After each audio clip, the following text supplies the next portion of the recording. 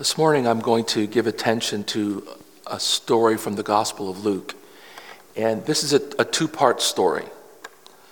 Well, it's a one-part story, but it's a two-sermon story. So you get part one today, you get part two next Sunday. This is Luke 4. I'm starting in verse 14. And as this is the gospel of our Lord and Savior Jesus Christ, I invite you to stand for the reading.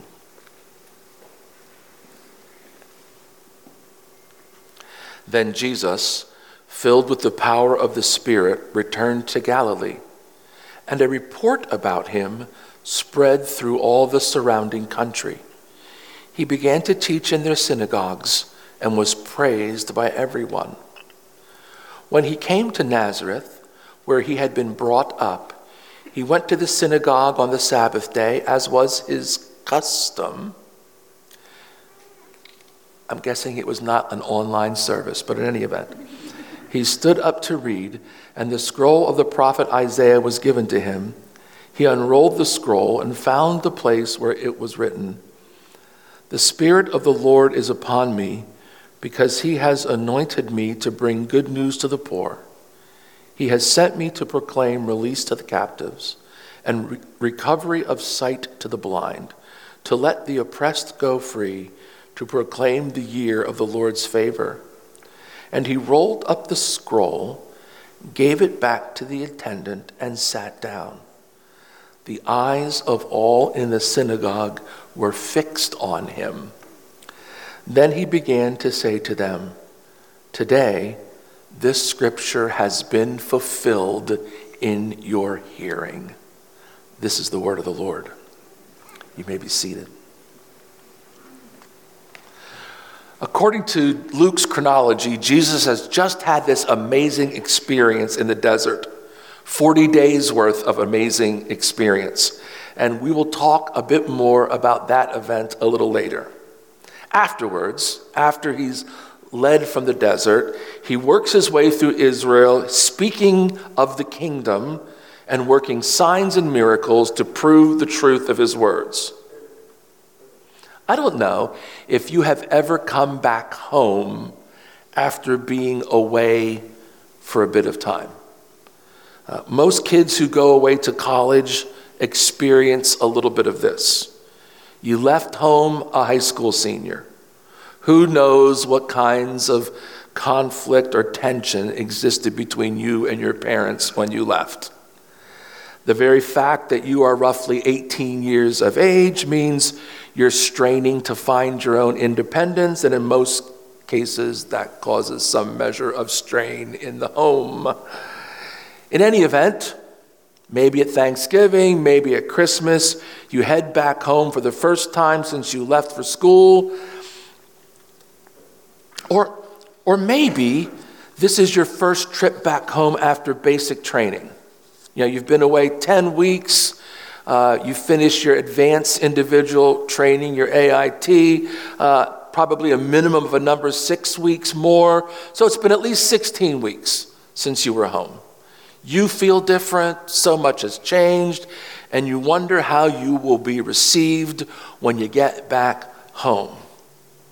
Will people treat me differently? Will people notice anything different about me? What expectations might these individuals have about the reception they will receive after being away for a while and having experienced change? Well, since Jesus left home, he's been through some things. He has started something. Is he different? Well, probably in some ways. I mean, testing does that to us, doesn't it? It solidifies our convictions. It makes us stronger, hopefully. And Jesus has just been through one of the more significant tests of his life, these 40 days in the desert, where he was, if you look at that passage, it wasn't just those last 3 tests at the end. He was tested continually through all 40 days. We just have the record of the final 3. He was tested for all this period of time.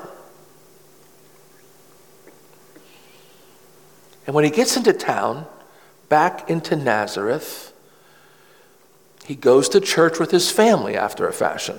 It's the custom, we're told. And then Jesus stands up to read at some point in the service. Whether he had been invited to read or not, we don't know. He may have just simply stood as a volunteer to read. It was the custom in that day for visiting rabbis to be invited to read from the scroll, but Jesus wasn't trained as a rabbi, and so you wonder, he's standing. Well, his reputation did precede him, we were told in the passage, so the people in the area had heard something was up with this Jesus character, and so he stands and he reads from the scroll he's handed the scroll of Isaiah. And then after he reads, as was the custom of the day, he sits down to teach based on what has just been read. He's been handed the scroll, and we don't know whether the scroll was the ritual scroll that was prescribed for that day, and that this passage was the ritual passage to be read, or if Jesus selected this one outside of their custom. We don't know that. All we know is that Jesus unrolled it to this passage, and Jesus read this passage, Isaiah 61.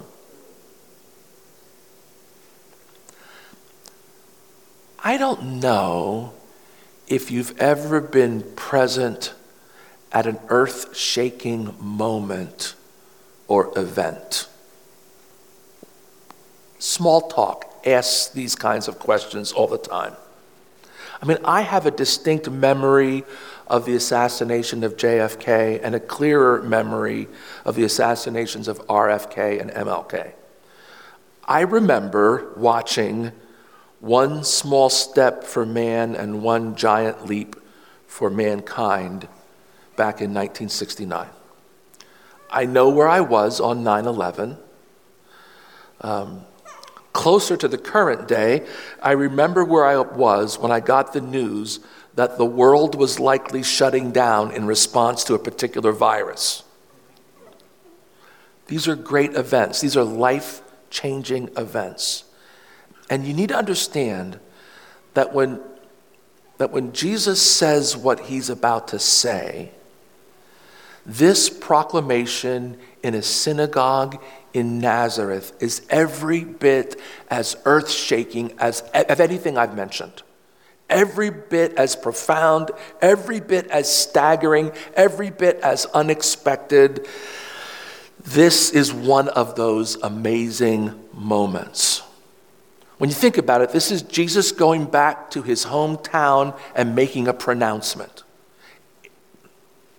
If you're old enough, it's sort of like Ted Kennedy going to Faneuil Hall saying he's running for president. It's different in that Ted Kennedy never becomes president, right? The announcement that Jesus is making is something he will actually do. And what he proclaims on this day is eternal truth for everyone who has ears to hear it. What did he read? Well, he was reading Isaiah. It's part of the suffering servant songs. The prophet Isaiah is talking about the nature, the character, the actions of the Messiah when he comes. You've heard the passage that Jesus read that day many, many times. It's so central to who we are as the Church of Jesus Christ that we keep coming back to it again and again. It's so significant for us that the words from Isaiah 61, some fashion of it, has been our church theme verse for at last 3 of the last 10 or 11 years that I've been here. I mean, it's something we keep coming back to here. You will remember these words and these phrases from the reading. The Spirit has anointed me to preach good news to the oppressed, to bind the brokenhearted, liberty to the captives, release to prisoners, rebuild the ancient ruins, oaks of righteousness, a planting for the display of the glory of the Lord. This is Isaiah 61, the passage that Jesus reads to them. To proclaim the year of the Lord's favor. Well, that phrase in itself amounts to proclaiming that the year of Jubilee has arrived. You remember the year of Jubilee from the Old Testament, right? You have 7 times 7 years, and then you have this special year, comes roughly once every 50 years. And in that year, the debts are forgiven. The property lines redrawn. Slaves are free. Once every 50 years or so, everything in Israel is set back to its default settings, and everybody gets a do-over. Everybody gets a mulligan. Everything starts free and clear again, and the burdens and the debts and the slavery and all those things just is wiped away by the mercy and grace of God. Jesus pronounces the year of the Lord's favor. Jubilee has arrived. We don't really have any substantial record that Israel itself ever actually had a year of Jubilee. I mean, it came in the calendar. It's supposed to be this one, but is God really that merciful that he really wants us to cancel all these debts? I mean, we're too good at keeping records of wrongs and of debts and of indebtedness and of grudges. And we humans, Jubilee, even the thought of it's a little bit offensive to us because we have stuff coming to us. And we've been keeping a record of it. And this idea that God would just wipe the whole slate clean for all of us, little too progressive for us. But this is the example, the written description of the mercy and grace of God for us. And after saying all those things, the bombshell, Jesus says, today, now, at this very moment, at ground zero, this prophecy, all that you have just heard, this is fulfilled. Whew. I mean, you talk about prophecy, it's sort of nebulous. How do you apply it? Does it mean this? Does it mean that? All the questions are resolved. Jesus is saying definitively for now and all time, this prophecy of the coming of the Messiah is filled, and the implication is in him. He is Messiah. If you ever hear people say things, ridiculous things like, well, Jesus never proclaimed to be like the Messiah, phooey. He did it right here. This is where it's done. He says, this prophecy is fulfilled in your hearing. Messiah is here. Messiah is me. Earth-shaking words. That the fulfillment of all that was said is here. Now, next Sunday, we'll talk a little bit about how those words struck the people who were present. But it would be a big problem if we didn't understand all that Jesus was saying, because really everything in human history switches at this point. Commentators observe that this is likely the last time that Jesus visits Nazareth. Jesus arrived in Nazareth after his sojourn in Egypt. We remember those days. He grew up in this town. He had friends here. He was known here. But now there's something new, something different. It is so hard for us to understand the expansiveness, the majesty, the breadth of what it means to be in the presence of Messiah. I can't begin to articulate that to you. I don't know how to do that.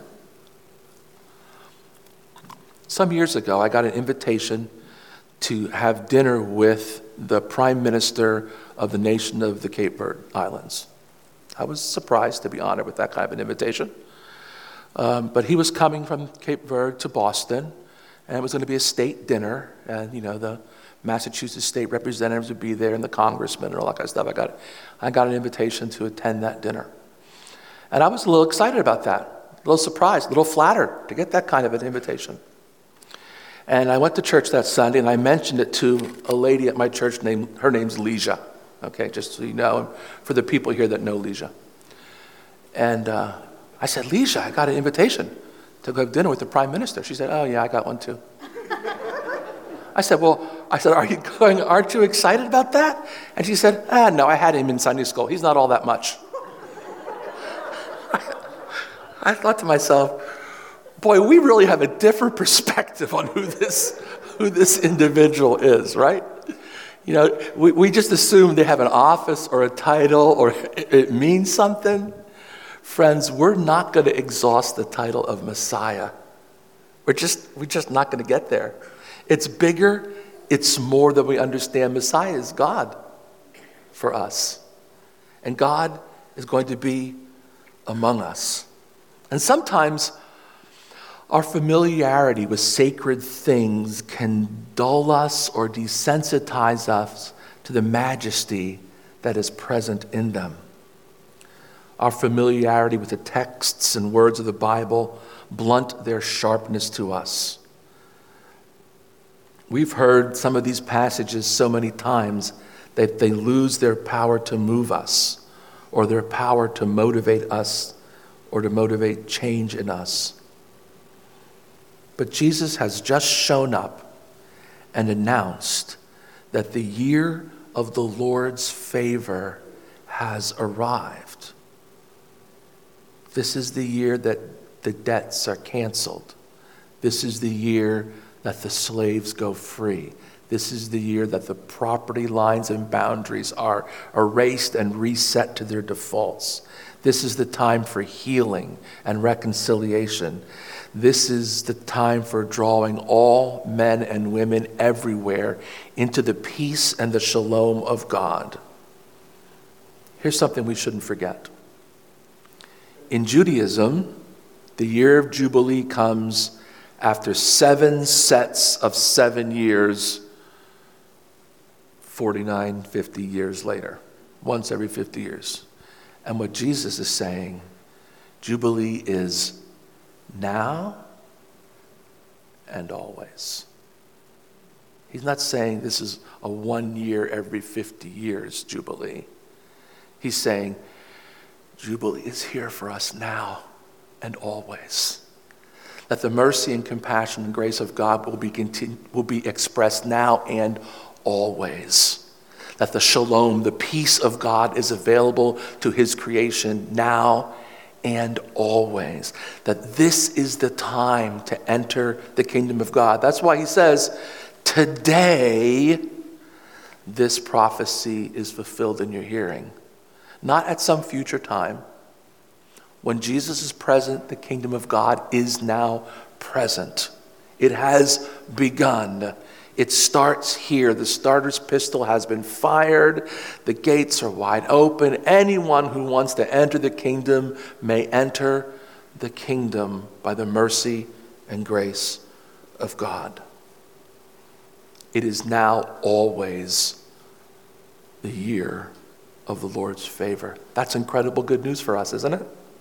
Those of us who have fallen short of the glory of God, those who are clueless, those who have gotten ourselves into giant messes and can't see any way out, those of us whose debts are so high we can't bear them, those of us who are facing really difficult prognosis from the doctors. I mean, for all of us, the year of the Lord's favor has arrived. Peace with God is possible. The time for restoring relationships, all relationships, is present. He's here today.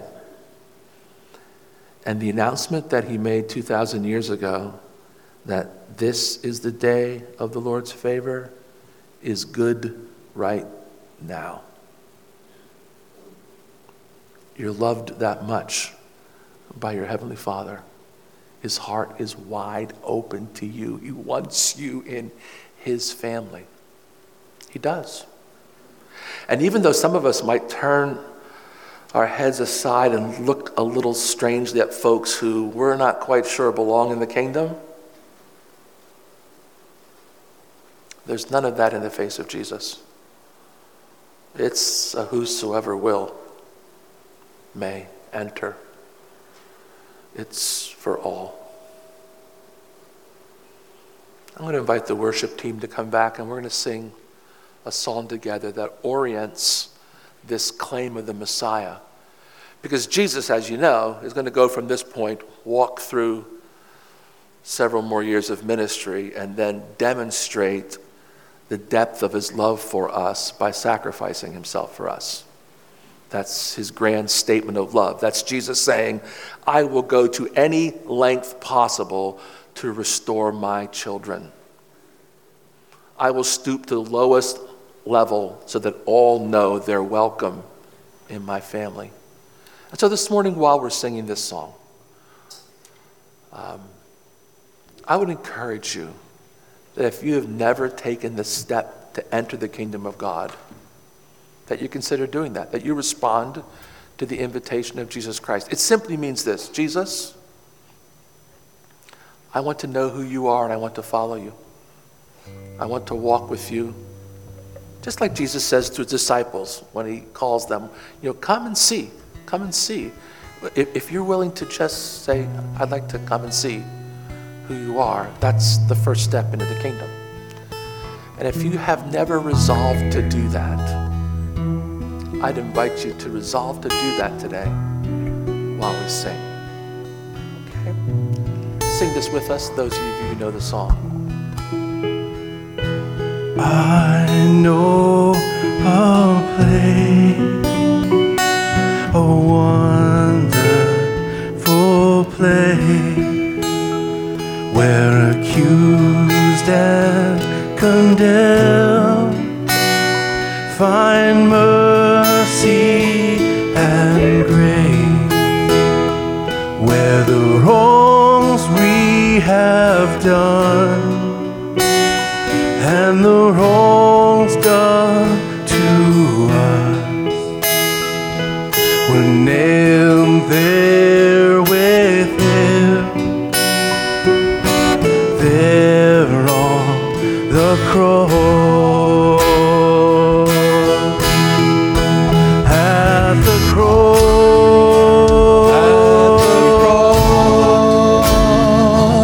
he died for our sin. At the cross,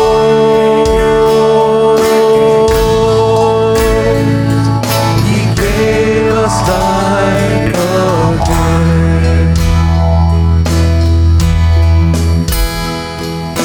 I know a place, a wonderful place, where accused and condemned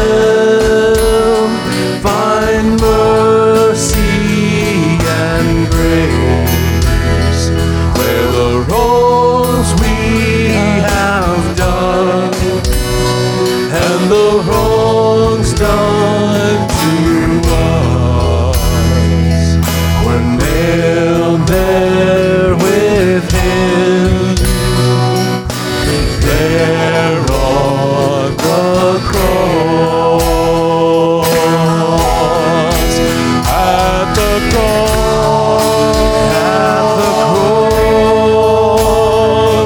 he died for our sin.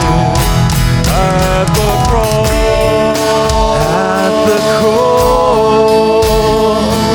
he gave us life again.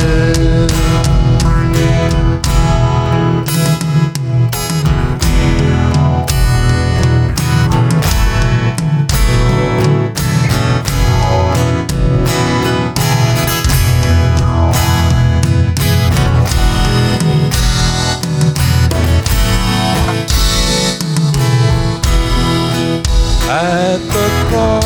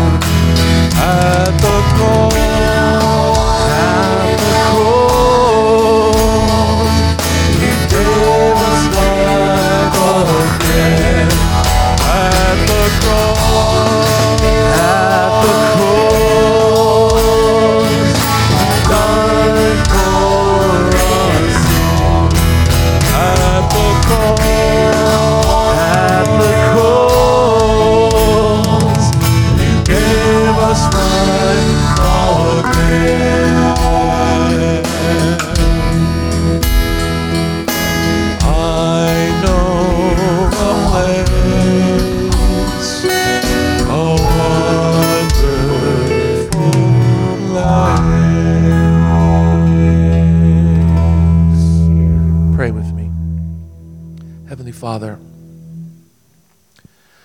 we are grateful to live in the year of the Lord's Jubilee. We ask that you would guide us this moment, that we would live as men and women who are accustomed to compassion, who are confident in your grace, who are patient in affliction, who are deeply humble, knowing how much we have been gifted by God. And enable us, Lord Jesus, to model all of that to those who are around us, that we might reflect your glory now and always. Help us, Lord, to walk in jubilee. For we pray this in the name of Christ. Amen. And now may the Lord bless and keep you. May his face always shine upon you. May he look on you with favor and grant you peace. Amen.